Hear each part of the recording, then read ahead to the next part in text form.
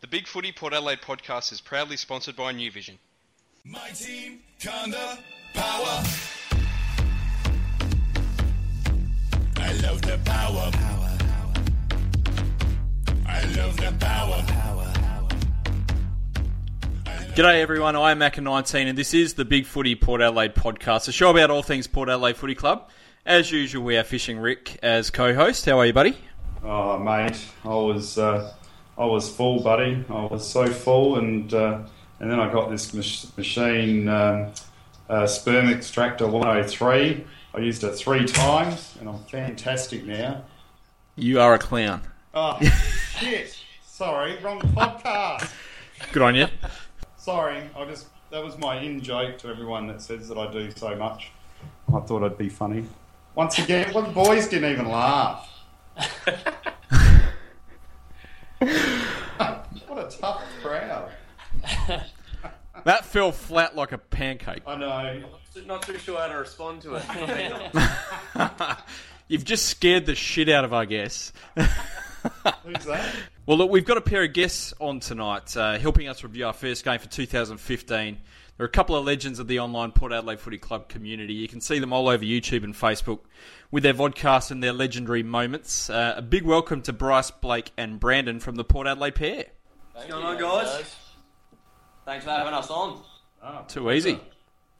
Well, look, can you give us a bit of a background about how you guys started supporting Port Adelaide? Well, it was kind of... It's in my blood. My dad's an absolute Maggie's freak, so he loves the Maggies. So it was always, when I was growing up, always Port. And then in 97 when it came up, pretty much straight in members. Been member forever, pretty much. And that's about it, really. Always loved Port. Yeah. Me personally, Blake, I was brainwashed by my dad. They even had me as I think I was the mascot there for a while with the Maggies, wearing the number half on my back. But yeah, just been going to every game since. Some of my fondest childhood memories have come from drinking a Fanta at Alberton, and I just love the footy club. Yeah, nice. And Bryce, I'm Blake's brother, his younger brother, so obviously there was no chance of me being a Crows fan or Fremantle fan or anything. I was definitely brainwashed into being a Port fan, and thank God I am, to be honest. I couldn't imagine supporting any other club, with especially the turnout we've got now for everything. It's just, it's an amazing feeling to be part of it. Absolutely. And how did the Port Adelaide pair come about? Well, Brandon is studying journalism at UniSA, so I think he wanted to start something where he could just talk about Port as much as he possibly could, and I don't know, try and maybe get some experience for himself. And well, we've been best mates for a long time now. He just asked if I wanted to join, and to be honest, I talk about Port probably close to 10 hours a day, so if I could do it on film, I'm more than happy.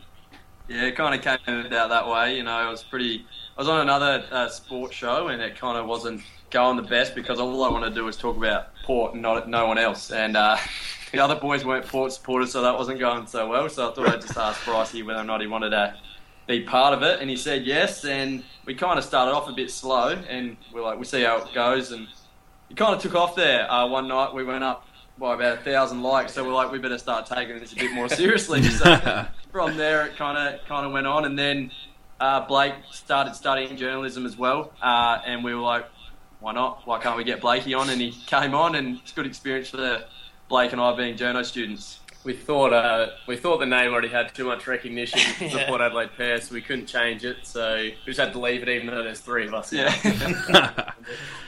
No, it's quite interesting. What made you choose the camera over, say, like Macca and myself, that went audio? Is it because you guys think you're handsome devils and you don't shy away from that sort of stuff? Big part of it, since I've known Bryce, I think we film pretty much 97% of our lives anyway. So, we always have a camera in our hands filming stuff. We've done some trick shots, and we always started filming those, and then we thought we'd start, putting our face in front of the camera and talking about other stuff rather than just kicking a footy into a bin. And that's what it kind there of are went. some heated discussions on there as well, so there's been a few fisticuffs stories, so it always makes good viewing. Yeah, you'd want to see that. You can't really appreciate a fight when you're only listening to it, and so that's why we thought we'd get the video out. And we always want people to see our face, so we might get stopped one day on the bus or something like that. That's the dream. Love it. That's awesome. Macca and I weren't that courageous, were we, Macca? Mate, I got a head like a robber's dog, so there's no chance at all that I'm getting in front of a video camera, mate. Good word. I mean, I just think it's great that, like, the one thing we've all got in common is that we just want to talk about, what a great club we support and just pass on our thoughts. And, I'm sure you guys are as grateful as what we are for the people who actually follow the show and support the show. It's almost overwhelming at times. Absolutely. Because a lot of things we've done, we just don't get that much support about it. People don't really ask us to do anything, but we've noticed on the Port Adelaide pair, we've got people commenting on all the videos, like usually the same bunch of people, but it just shows you that they love the club just as much as we do and they want to be a part of it. Yeah, we really appreciate it, actually. It's pretty crazy. We never thought anyone would like anything that we did, really, and then one night it just kind of took off, and that just shows how amazing the community is. Well, look, the NAB Challenge started for Port Adelaide on Sunday in the traditional Port Adelaide homeland of Cooper Stadium in Norwood. Over 9,000 people saw us beat the West Coast Eagles by 40 points. First question I got is, how did you find the Guernsey? Surprisingly, the first time I saw it when they uploaded it to Facebook, I liked it, but I don't know, seeing it in person... Oh, really? I wasn't a fan. I'm the other way. No, I'm probably with Blake on this one. I didn't like it that much, actually. I don't know whether or not it was the black shorts and the teal Guernsey or something like to do with that, but I have no idea. Honestly, What are you talking about? The black shorts and the teal Guernsey? Because I was standing behind the Southern Goals, and I went to the merchandise counter there, and bought a pair of blue shorts and a red and blue top. Isn't that what we're supposed to be buying? I wonder if he sold anything. I don't know. Usually when you're wearing you see the boys wearing their Guernsey, they got white shorts and a white shirt, and it just kind of looks good. But then when you chop and change, I didn't really like it that much. I thought it looked cheesy when they first showed it on the page as a photo, and when they came out, I thought it looked good. Just not sure it works on the pale skin of Lovie and Chance. That's it. Yeah, I wasn't too sure about it to start with, but it looked a lot darker in person when they were out on the field than what it looked like on the photos. Yeah, so I actually didn't mind it out there. I thought it looked all right. Yeah. Not sure how it would go with white shorts. It would look a bit wishy-washy, I think, but I don't know. I still like the white Guernsey. That's my favourite Guernsey. Yeah, I reckon we've got a few of them. Yeah, we've got pretty much all the Guernseys, so... Yeah. I didn't think we really got out of second gear for much of the day. I thought we took things pretty easy and just got the job done. Absolutely. I think that maybe the first 10 minutes, I think we came out like a house on fire. We were killing them. I thought it was going to be an absolute slaughtering. Yeah. And then I think we just, I don't know, I guess we knew we had it in the bag, so we just eased off. And as you said, it was just in second gear the whole... Well, the link-up handball in the first 10 minutes, I thought was fantastic. One of the plays we ran all the way from half-back, kicked Robbie Gray, finished it off with a nice goal. And I thought, if that's a sign of things to come this year, we're in for a pretty good year. And then we kind of took the foot off the pedal and let them back in, but we really didn't care that much seeing that, Saw what we can do in the first 10 minutes, and if we can keep that up for a full game, then watch out.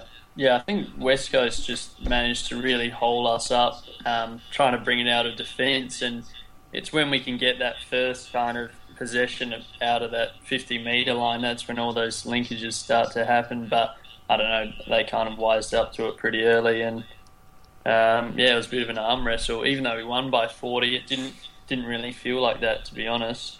No, I felt more like a bit of a 20-point win, I thought. But yeah. I thought we probably struggled with West Coast possession game plan a little bit. Like they were playing pretty slow and steady and chipping it around a little bit. And I don't know, I just thought they sort of broke up our defensive structures a bit in that second quarter. Yeah, they did. But, I mean, we had a few key outs in that back line. You know, we didn't absolutely. have Pomch or Trengove and Broadbent. You know, Broadbent's a lot of run off that half back line, and we really missed that big kick out of the back 50 there. And Trengove's a massive out as well when you don't have him in there. You know, it's just a massive hole, and I think we really missed that in terms of, you know, clearing the ball out of that back 50 with that run. Then Pittard came off as well, and he was I thought he was just about best on ground for us at the time, and he was providing some real run off that back flank, and then he came off and it kind of, dried up a bit. Yep. Yeah, I thought it was a very good start. I thought you guys have summed it up pretty well, and I agree. I think we had our strongest midfield unit in there with Wines, Gray and Boak in the beginning, and hence the reason. And not only that, as you pointed out in your review, Macca, I thought Lobie was spoon-feeding them fantastically well as well with his ruck work. And then we started playing around with our structures a little bit. We started giving Archie more game time around the ball and a few of those lesser players or lesser known players, I should say. And I think the one concern, I don't think it really matters if Jacko and those other players were in our side, because what happened is we were coughing it up, and then West Coast with their possession game were able to sort of, they almost knew not to kick it long, and so they chipped it, and they were able to chip their way through the defensive zone, so to speak, and get that free man inside 50. And I think that's if we're looking at it very analytically and cruelly, that would probably be the biggest concern for the coaches. But then at the same time, if you look at the final scoreboard, for us to restrict them to 7 goals, 7 with the players that we did have missing was a fantastic effort. Look, I thought our skill level was pretty good on the day. I was pretty pleased again that the skills that we showed in the internal trial followed through to the first sort of competitive game. The other thing I really took out of the game was just how fit and trim the players look. They look really hard bodies, but also pretty trim. Like, they look pretty tight and lots of core strength there. Yeah, no, I reckon I noticed it most with Jarman Impey. I reckon he's put on. He just looks a lot, stronger in his core, and he looks a lot fitter. He was running around sort of like the whole game pretty much, chasing the ball. I guess, all the pre-season work that they do, and obviously the Dubai trip, you'd think at this point of the year that's probably where they are going to be their trimmest, I guess. I mean, the running workload will probably reduce throughout the season, so I guess, this time of the year they probably need to be their trimmest, I suppose. Well, they look muscularly fit, though, don't you reckon? They look like cut athletes. So it's not like they're thin and someone's going to, like the old Geelong's going to run through them and break them in half. These boys look like they can now absorb impact and wear the full game of body impact. Yeah, absolutely. I mean, I think that's exactly what the training staff were going for as well with that 3-year plan that they were going, especially some of the first-year players. I noticed Jake Need's put on a fair bit of size since his first year. And I mean, he's not getting bumped off the ball as easy as he once was, and I think that's exactly what they're going for. Yeah, it looks like Carl Amon as well. I remember watching him a few times last year run around for the Maggies, and he looked like a tiny little boy, but he certainly wasn't looking like that on the weekend. He looks like he'd be ready to play a few games this season. Don't encourage Macca. You would go. Super impressed by Carly Amon. He was a great player on Sunday. Yeah, I still think Paul Stewart was a fantastic player on the weekend, and I thought he was probably one of our best running players for the whole game. Yeah, I noticed that as well. I said that as soon as I saw the boys at half-time here. Went over and saw him, and I said Paul Stewart's probably my best on ground at that point. He had a lot of stability, and his kicking was actually really good. So, I don't know. Carl Amon really came into his own, I think, towards the last quarter, and some of his foot disposal was excellent. He hit this pass to Robbie Gray, I think it was. It only went about a metre off the ground for about 40 metres, and it just hit him right on the chest. And I thought, this kid's got some skill. So, it's really exciting. Goal kicking, did we think that was a bit of an issue? It was an issue all year last year in 2014, and we could have really buried West Coast in that third quarter, but we started the quarter and missed probably 3 or 4 real gettable shots. Yeah, it was a pretty big issue last year, when I reckon that was pretty much the main reason we were losing those games last year through that stretch where we lost a whole bunch in a row. But The Butch was a little bit off target with one of his. Unfortunate to see. Everyone was rooting behind him, but I was pretty interested to see how Lobie was going to go moving into the forward line, because that's going to be something when Ryder comes in. He's obviously going to have to push into the forward line at stages of the game, and he looked alright in the forward line for a goal. Yeah, he kicked a nice goal, and I thought he looked alright. Well, I think I'm not 100% sure whether or not goal kicking was their main objective for the first few weeks of pre-season, to pretty much getting fit. But I noticed the kicking probably was a little bit off at times, but that can only get better throughout the season, hopefully. So you like to put it down as being the first game of the season, or pre-season even. So I mean, it was 11 goals, 14 in the end with one super goal. So it's not like a nightmare goal kicking game, but obviously you like to see it the other way around with more goals than not. I was just having a look at some of the stats, and our inside 50 count was down for the possessions we had usually compared to last season, where we were around the mid to high 50s most games. We only had 45 inside 50s this week. Macca, did you notice that at the time? No, not really. I mean, shorter quarters, that might have had something to do with it as well. Yeah.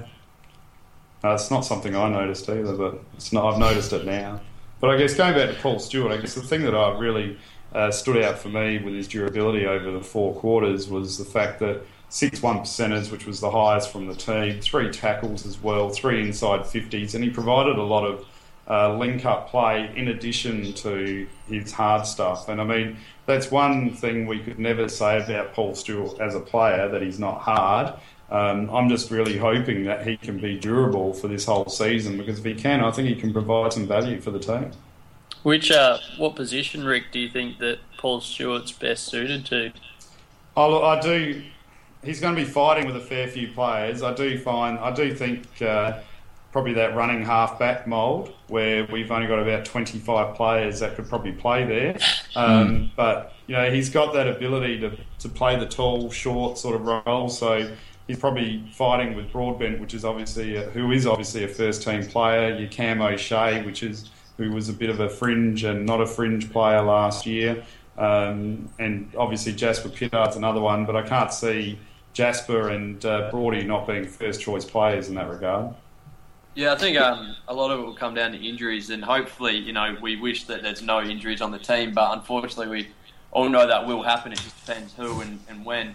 And I think some of those players will kind of not be hoping for it, but when they get the chance, they'll try and take it with both hands. And I don't know where we'll play Impey if he plays a game. He might get that small forward like he did when he took out Ballantyne last year against Freo, and he's another player that can play off that half-back line as well. And even at the end of last year, we saw Chad Wingard go off the half-back line to get into the game. So we've got a lot of options there on that half-back line, and it's just really interesting to see who gets the nod each week, actually. Yeah. I mean, Stewart's just the perfect plug-and-play depth player, because he can play down back, can play in the midfield, can play up forward. He's kicked a lot of goals up forward before. You just know when he's going to get his chance. Hopefully he takes it. And you can see why they gave him another 2-year contract because of that. With Impey, I said on the board today, I reckon he's fighting with O'Shea for that final sort of defensive spot, and I reckon they might sort of swap and change from week to week in a bit of a horses for courses type deal. Yeah, absolutely. I mean, I guess Impey just suits up better against that smaller forward. You can't really put O'Shea on a Ballantyne or an Eddie Betts, really. So, but I personally, I've become a big fan of Cam O'Shea in the past few years, just the way that he's played in finals. I mean, he really hasn't put a foot wrong in all the finals he's played, which, I mean, for a guy who was pretty shaky early on, he's come on leaps and bounds. And if you're talking about fitness, I mean, he's one guy that looks a lot bulkier now, doesn't he? Especially his upper torso and his shoulders, and he looks like he can withstand a lot of impact and create his own impact now. Well, I mean, that's kind of what, if he's in the team, what we'll need against some of those bigger teams with a really big forward line. That bigger body that can take that third tall will really help. It might mean that he switches to a back pocket if we're getting killed in the forward line there. So if he gets that bigger body, he gets used to it, then it's really good for us. Just back on Paul Stewart, what did you guys make of the hairstyle? Best on ground in terms of haircuts, that's for sure. Though Tom Lamb was pretty interesting as well. I know why you're jealous of his hairstyle, Macca. That's because I got none. Yeah, I don't know. Very jelly. It's the modern trendy haircut, I guess, isn't it? What did you guys think? I'm not a fan of the top knot. Got too much of it on the team. Yeah, there are a few. Aaron Young's, I think, might be topping it as the worst. His is horrendous. Would you call it filthy? Oh, it's definitely filthy. All he needs now is some really bad facial hair, and he'll be alright. You can see why they call Youngie the fetus. I think even Pittard was even sporting some long hair now. So Ollie Wines had long hair. This must be the summer thing. I remember last year Hamish Hartlett came back after pre-season with long hair. Didn't last long when the season started, but yeah, it just must be a summer thing. I want Hamish to grow that mo back. Yeah. Now that was filthy. Pittard's was filthy. Pittard can't do anything filthy, boys. He's the man. I hope you guys know that I'm the number one Jasper Pittard fan in the world, don't you? I don't know about that. I've got a mate and he just absolutely loves Jasper, so you might be pushing that. But, Really? it's good that he's got some fans. It is. Well, some of us have to stick up for him. He was very maligned in his time. I guess he was probably one of those players, I thought, on the weekend that was just sort of doing what he had to do, I guess, for the game instead of having to put it all on the line. He wasn't really needed too much, was he? I thought he was great. I thought he was fantastic in that first half. Still looked a little bit indecisive at times. Was but he? I think just on the occasions right at the start, I think he was turning back around. I think Logie put him under pressure one time, so it wasn't really his fault. But you get that with Pittard, and geez, you still love the way he plays, still love the way he takes on the game. I think the controversial one from the weekend, Macca and boys, is Tom Cleary. There's been a bit of a divided opinion about his game on the weekend. I think he might just be one step too slow at the moment. I hope he gets a little bit quicker, but I guess he is a big defender. So Well, I've always been a Cleary fan. I watched all the Maggie's game last year, and I thought he was great last year. Really wanted him to get a bit more of a go at the start of last year, but I don't know. I'm not sure where he fits because of how much depth we've got in that back line. So I think he's got a fair bit of work to do this year if he wants to get a game, but I really hope he does because I'm a big fan. Yeah, I thought he looked a bit inattentive at times on Sunday and probably a little bit of out of position as well. I was really hoping he'd sort of come through and have a big game because I was really impressed with him last year at the Magpies as well, but just didn't quite see it on the weekend. I'm looking forward to seeing him again this week though. Yeah, absolutely. I'm really looking forward to this upcoming game because a few of the stars will step out and it gives a few of the younger boys a bit more of a crack, and that's really exciting. That's it. My comment was with Cleary, I thought he needs to probably play that Paul Stewart role more so, where he provides that link-up play and run up the ground. I think that's where his ability is. He got exposed at that second quarter with one passage of play where O'Shea sort of wasn't happy. He should have really blocked Kennedy and provided that protection and didn't really do it. And, not that he didn't want to do it, but he just didn't execute it right. And there seems to be glimpses that he, as a lockdown defender, even though there was an article today saying how good he was, I thought I saw some weaknesses there. But I think as a running defender, run-off defender, or even in the midfield, which has been spoken about, might be his calling. But he's just one of those players which is just going to be finding it really hard to get in the side. Oh yeah, I think that article was talking about playing him as a big-bodied midfielder. So yeah, I think they're just trying to find somewhere to put him at the moment. Well, I mean, when he plays for the Maggies, he's pretty much go-to defender a lot of the time, especially last year. And I think when he came into the team playing the NAB Challenge last week, he was kind of a bit lost because of that. You had Alapate there, and it meant that he didn't get the best forward, which he might do in the SANFL. So it might have taken a while to get used to that. But I don't know. I think I agree with you. It's really good when he runs up the wing. He did that a lot last year in the SANFL, and he provided a lot of forward 50 entries. So if we can get him doing that on a more constant basis, I think he'll be a great player. Look, I'm just going to throw a couple of names out, and I want an opinion on how they went on the weekend and how we think they might go this year. First one, Johnny Butcher. I love Butch. Hashtag back the Butch. I've always been a fan of the Butch. I just love the way there's a pack of 10 people and one person knocks them all over. It's like a bowling ball taking out the pins. His second effort, it's really amazing for him. Like, that's why you want to keep him in, because he can take a great mark and he'll chase the ball down. It's just, if his goal kicking had just improved just a little bit. After a pre-season, you'd pretty much say he's come back, he's worked on his kicking all summer, and the first kick he gets, he butchers. I've got high hopes for Butch. Yeah, I think everyone's got high hopes when for they come through. Have we had a player that the Port Adelaide Footy Club supporters have wanted to succeed as much as Johnny Butcher?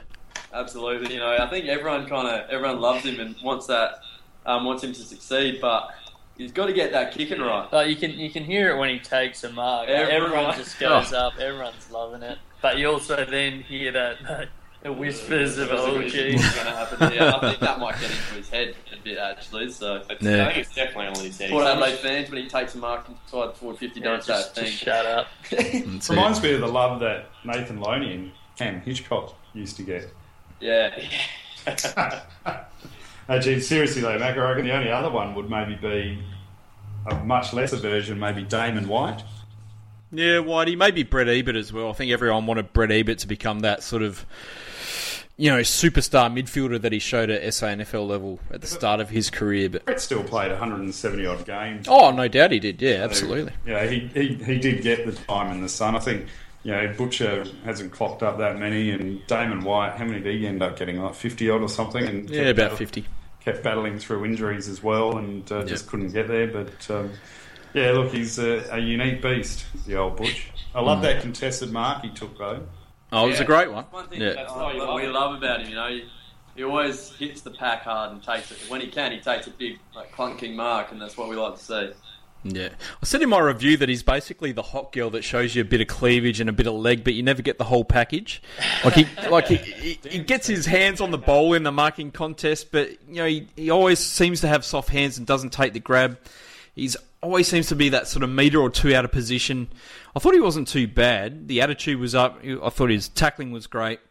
Fantastic running as always. But my criticism of him over the last few years is that he's basically a 200-centimetre sheepdog, and we just need for him to start clunking those marks and taking more shots on goal.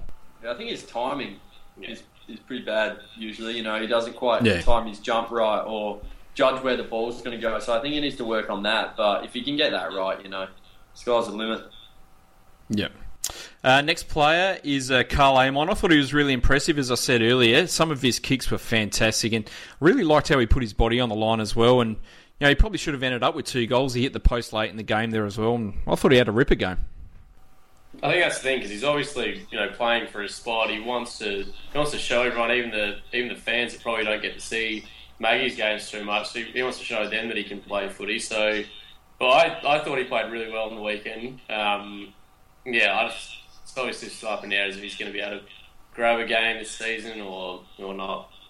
Well, originally I thought he was a little bit too small when I first saw him, but now that he's put that size on, it's quite exciting to see. It's just whether or not he can back it up weeks on end, and I think that's what they'll look at in the SANFL this week, whether or not this season, whether or not he'll keep backing it up, and I think if he does that, there's a good chance of a debut. I think another huge thing that he's got going for him is that he's left-footed, which, we've only got a couple in like Polak and Pittard, really, and then he gets pretty slim. So, if we can have him on a left wing or something, it could be a real positive this year. Where does he fit in the list? Does he sort of play at 20 to 25, 26 to 30, or in the 30s? Maybe 26 to 30. I think, it's a tough... It's really hard, It's got to that point now where we've got such depth that it's really hard to find a spot. Whereas 3 years ago, you'd say he'd be put on a Guernsey for round 1. And that's really exciting as a Port fan. We would have been almost getting a call for round 1 a couple of years ago. Mm. Yeah. Look, I reckon Carl Amon is going to be pushing round one. I reckon it's going to be between him and Jakey Need. Yeah, that's pretty much right, I think. Whether I wasn't that impressed with Needy's game on the weekend, actually, but after his finals campaign and leading up to that last year, you don't know where he sits, especially with Amon has a really good pre-season. It will be between those two. All right, next player is Brendan Archie. How do we think of him on the weekend? Still a bit unsure about Brendan. He does lack a little bit of pace. I think he has the ability to absolutely take over a game. I think he has that ability. Whether or not it happens, I'm not too sure. But, I think his body type is exactly what you need if you're a footballer. He didn't quite get into the game as much as I wanted him to on the weekend. 5 disposals, so... But he did show a little bit when he did get the ball. And he just needs to get more of the ball, I think. And he had some SANFL games last year where he took over. But whether or not that happens enough is another question. So is it a confidence thing for Brendan? Is that, like you said, he needs to get more ball, and that's probably the most common thing I would think for Brendan at this point in time as well. So is that really driven by confidence in the coaches to put him in those key structural positions more often, or is it just his positioning that's causing him not to get it? I think it's a bit of both there. I reckon it is a bit of a confidence issue. I think he needs to have a really big first quarter to have a big game and get his confidence up. If he does that, then I reckon he's set. I just don't think he's suited to that sort of forward pocket, forward flank role where he was sort of situated on the weekend. He looked a little bit sluggish and a little bit slow, and I don't think his defensive pressure was good enough. Harsh. Yep. But I think he's more suited to being an inside midfielder. I think that's where his talent sort of lies. But I mean, I just can't see. Yeah, I just can't see him breaking into that core midfield group at the moment.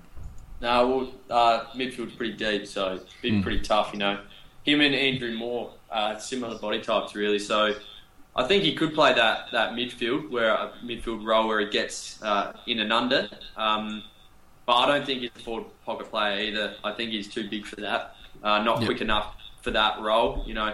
I don't know where he'll play if he breaks into the side. He'll have to have a pretty big year in the SANFL if he's going to get in there. What about the Crack? How do we think of the Crack on the weekend? Loved him. Loved the Crack. How good was his return? I don't think he did a thing wrong the whole game. No. Every time I saw him, he came off the whole game. No, but okay, did he play his whole game? He did. But I remember seeing him in the SANFL last year, and I think I said it to Brycey that we need to pick him up again because his skills and his efficiency with the ball is second to none. He's really clean with the ball, and I love seeing it on the weekend. You just take out a player and wouldn't have any worry with him, get straight back up. He's a tough player, and I think we might need that in certain places this year. If we make finals again, hopefully, of course, we might need a big body defender like that to come in and clear a few packs, take a mark, and be really clean with the ball. Yep. So I really liked him. Yeah, it just seemed like there was more maturity to his game now. Maybe when he was with Port, he was still quite raw, but now just the way he plays, he seems really steady. And I hope he gets shot at some point. The thing that I noticed was he said something on the website just before the game. There was a bit of a video of him, and he said, back when I was with Port before, you could sort of sag off a little bit and sort of do your own thing, but if you try and do that now, you get absolutely blasted by your teammates and coaches. So I think we're going to see a different Cracker out there from what we saw previously, and I thought he had a fantastic game. He didn't really put a foot wrong. Every time he went near the ball, he either defended perfectly or he got us going in the right direction, and to set up a goal with his first kick was fantastic. Yeah, it's an absolute lace-out kick. Yeah, that's another thing with his skill, it's just... You'd want to be on the end of one of those kicks if you're a forward, that's for sure. Yep. It's just a fairy tale story as far as I'm concerned. I was one of those jaded supporters that was not very happy at all because I felt like he let us down. We sort of invested the time and then he bailed on us. And obviously with history behind him, we can see that obviously his head wasn't in the right space either with us or with Gold Coast, and he wasn't really doing himself any service, let alone the club. So for him to be able to, swallow the pride, which can be a big thing to do, he did it, and he's come back and he's done the hard yards. And 100% disposal efficiency for only 38% time on ground, which was the second lowest for the team. What he did when he got the opportunity was just fantastic, and I think all of us are hoping that he'll get some games this year. And we've got a long-term injured player, so which is unfortunate. It's Frampton, I think. So hopefully Nathan gets an opportunity. Yeah, absolutely. I think it's good to see that pretty much the entire Port Adelaide community is welcomed him back. Last player I want to talk about is Andrew Moore. I thought he had a great game. And if he can play like that every week, it takes so much pressure off guys like Wines and Boak doing the heavy lifting at the stoppages. Yeah, absolutely. I know he's one of those players that you watch and you want him to do well each week. I don't know why, but I've always wanted him to do well. He can be a bit shaky at times, but when he does get into the game, he's quite effective. He's got that big body midfielder kind of thing going on there. So hopefully he's lost a little bit of his indecisiveness when it comes to getting the ball, but I liked his game on the weekend as well. It wasn't too bad. Yeah, I think he might. Last season, I think he was just that fraction too slow for his size even, and I think just from this game, it looks as if he's a little bit quicker now. He's making that decision quicker, and I think honestly he's going to be a great player for us this year. Yeah, and obviously his size is probably his biggest plus. I mean, he's besides maybe Wines, he's probably our next biggest midfielder. So that's pretty crucial towards locking down big-bodied Josh Kennedy or someone like that. He's really deceptive. I never seem to notice him getting possessions in a game though, compared to other players. I mean, he got some good stats too, like 4 clearances and 5 rebound 50s, 4 inside 50s. So he was really contributing throughout the ground. Either I need to pay attention to him more, or he needs to dye his hair colour so he sticks out a little bit. Yeah, I wouldn't mind seeing him kick a few more goals. I think that's probably something he could add to his game. He kicked a nice super goal on the run, rocket on the weekend, and maybe if he could just add that to his game, you'd probably notice him a bit more, Rick. Yeah, you're probably right there. He needs to do what Youngie did. There's another goal for you guys to try and recreate soon. Yeah. That's the Youngie last season. You couldn't get him to kick it. He had that goal running right into it that he's hit the post somehow. He's always seemed to miss the easy goals, and he's made that one. I was right behind that one. It had the right arc on it, but I thought it was going to hit the post, and then it went at right angles, Tim. So, Mark, good. What about, Macca? There's one player you missed out I think we should quickly talk about. It's maybe Hamish Hartlett. Suppose he's done his groin. Now, I was at that end where he kicked the ball, and I tell you what, that pass he did was absolutely amazing, where he crossed it, and was it Need or White that took the mark? But either way, it was a beautiful goal assist. But he did grab his groin muscle straight afterwards and was stretching his leg out. So obviously he did something there. He did that, and then he went up the other end and kicked it again. He came off for a little while and then came back on, and then he kicked a bit of a fluff kick, and he kind of went along the ground, and straight after that he went for the groin again and slowly walked off. So that was a bit of a worry, but I think he's only a couple of weeks off. So hopefully he gets up for round 1, but you wouldn't be taking any risks. A dynamic player, and we need him. It gets you a bit nervous considering how injury prone he used to be. So, and he was out for ages with those hamstrings and shoulders. So, you still get a bit nervous about these little small injuries, but hopefully he's back pretty soon. I wouldn't want to be on the end of one of his kicks because it'd probably knock me over. So, just a quick one: Andrew Moore versus Aaron Young. Who's going to play round 1 between them? I'd have Andrew Moore. Yeah, I think Morey's just a bit more steady. Yeah, I think his foot skills are a little bit better as well. I don't know, something about Aaron Young, I just get a little bit nervous when he gets it. It's really tough though, because I love both of them. We don't want anyone to beat him, so we hate saying we don't want him in the team for round 1. Yeah, it's really tough. Yeah, I'd go Morey. Just. Cheer, cheer the black and the white. Honour the Magpies day and by night. Live that. Well, let's have a quick chat about the Magpies game. That was at Nord Oval as well on Friday night. A bit of a farcical display where the Academy game was about to get started. As you said earlier in the pre-chatter, I think the coin toss was even done. And then over the speaker, they got told to get off the ground, which is pretty ridiculous. But the main event went ahead, only to see the Pies lose 4-9 to 14-12, a 63-point loss. I guess the most significant thing was that we were quite undermanned. We only had one player out there with AFL experience and only 3 on the senior list. So we only had 4 players from the grand final team out there. So it was a pretty undermanned outfit that played on Friday night. Well, yeah, I mean that's the thing. We really missed a lot of our run there, and the experience really wasn't ideal for that team. But I really wasn't happy with that academy thing. You know, those boys would have geared up. A lot of them hoping to get, you know, a bit of a league chance this year, and that's one of the chances they get to prove themselves. And then, you know, they just get told to get off the oval. I think that really should have been handled better, and it's one of the most ridiculous things I've ever heard in football, to be honest. Well, that was an AFL mandate, though, wasn't it? Well, surely they would have known that there was this game going ahead, and they could have told them like a week before or something. Well, maybe everyone just made an assumption. I just don't understand how it could possibly be after the coin toss as well. Like, how do you get it that late? Like, the players are already on the field. They've been doing their stuff, and they get told to run off. So who would have told Mark Evans that there was a game about to be played at Norwood Oval? And you got, shit, quick, tell him. Got 30 seconds to get off the field. Some dibba-dobber. It's ridiculous. Yeah. Caroline Wilson was probably there. It seems like a bit of a dibba-dobber. Well, we were goalless to half-time, so it wasn't a great showing. I think Dougal Howard played pretty well.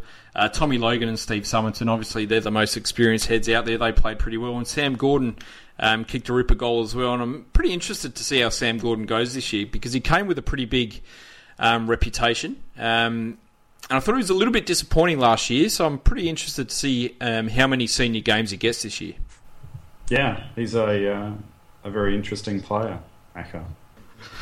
Yeah, for me, the most pleasing thing about Sunday was seeing the Power win at the parade. I haven't seen the Magpies. I've been going there down to the parade, watch the Maggies for so many years. Something about the parade, they just can't get the job done. That's there. the thing, you know. We all went to school on the parade, so we're always down there, and they're one of the 20%. You know, we're the Port fans that no one wants to talk to. So when we're down there, we're kind of outnumbered. But it was really good to see a lot of Port fans out there for once. It really hasn't been a happy home for Port Adelaide, the parade. I remember going there in the mid-90s and watching us get thrashed by 90 points just about every year. But it was almost a comforting feeling because you knew that if you lost at the parade, you'd end up winning the premiership. Do you think my summary of the parade, like in my little blog that I wrote, I called it claustrophobic? It's pretty. You're almost on top of the players, which I think is a good thing. You know, you're really close to the game, but it's just such a claustrophobic atmosphere there. Yeah, I mean, I sat in the one of the grandstands along the wing, and quite often I couldn't actually see a lot of the play, which was down one wing, because it just kept getting cut off by the edge of the grandstand. So where the players ran off, I could never see, you know, who was getting subbed off or who was on or anything like that, because it's so shallow there, and it is like a bit claustrophobic like that. Doesn't help that you got almost 9,000 people crammed into that spot, though. Mm. What do you think, Macca? They could probably spend a bit of money on upgrading it a little bit. The stadium itself was in a bit of a state of disrepair, I thought, but the ground itself looked probably better than I've ever seen the parade. The ground looked really good. Yeah. But they still need that cyclone fencing and the 1.5 inch bloody gout pipe holding it up bloody all around the place, because it does make watching the game from behind the goals very difficult. Mm. Yeah, well, you'd think they'd have enough money, you know, to do a little bit of a revamp. Premier's however many times it is now, and it is in the eastern suburbs, so they're not short on cash. So you'd think they'd be able to put a little bit of dosh in towards getting some stuff. Did you guys notice the sneaky scoreboard tactic of how they put West Coast as the home team and Port as the away team? Well, apparently we had the away rooms as well. Oh, that's kidding. shocking. That. Yeah, no. But I How heard, petty can you get, Norwood Football Club? Jesus. someone said to me on my blog that we had the away change rooms because we wanted the gym. So because we wanted the gym, it was tied in with that. So that's probably the answer. And then the scoreboard was just the schoolboy error by the person putting up the scores, apparently. Nah, they're just jerks. So it wasn't that much of an issue for me when I was there. Maybe it was the beers and the wine that I drank beforehand, Macca, that was starting to kick in. That's it. Well, boys, how do you think Port are going to go this year? What's your predictions? I don't want to, get... No, it's about being confident. There's no getting ahead of yourself. I think we're finishing top 2. That's pretty conservative. I'd like to say we're finishing absolute top. I'd like to make a call now, but I'd also like to make a call after the first month. How we go in that first month will pretty much dictate our season, I think. And I'm hoping definitely at top 4. Top 4 is, a necessity this year. We have to get top 4 or else the season's absolutely failed. Yeah. So hopefully the top 4. And I think, if we get in deep enough, we can definitely push for a premiership. On a bit of a sideway tangent, I think there's some good betting odds for Port enthusiasts this year.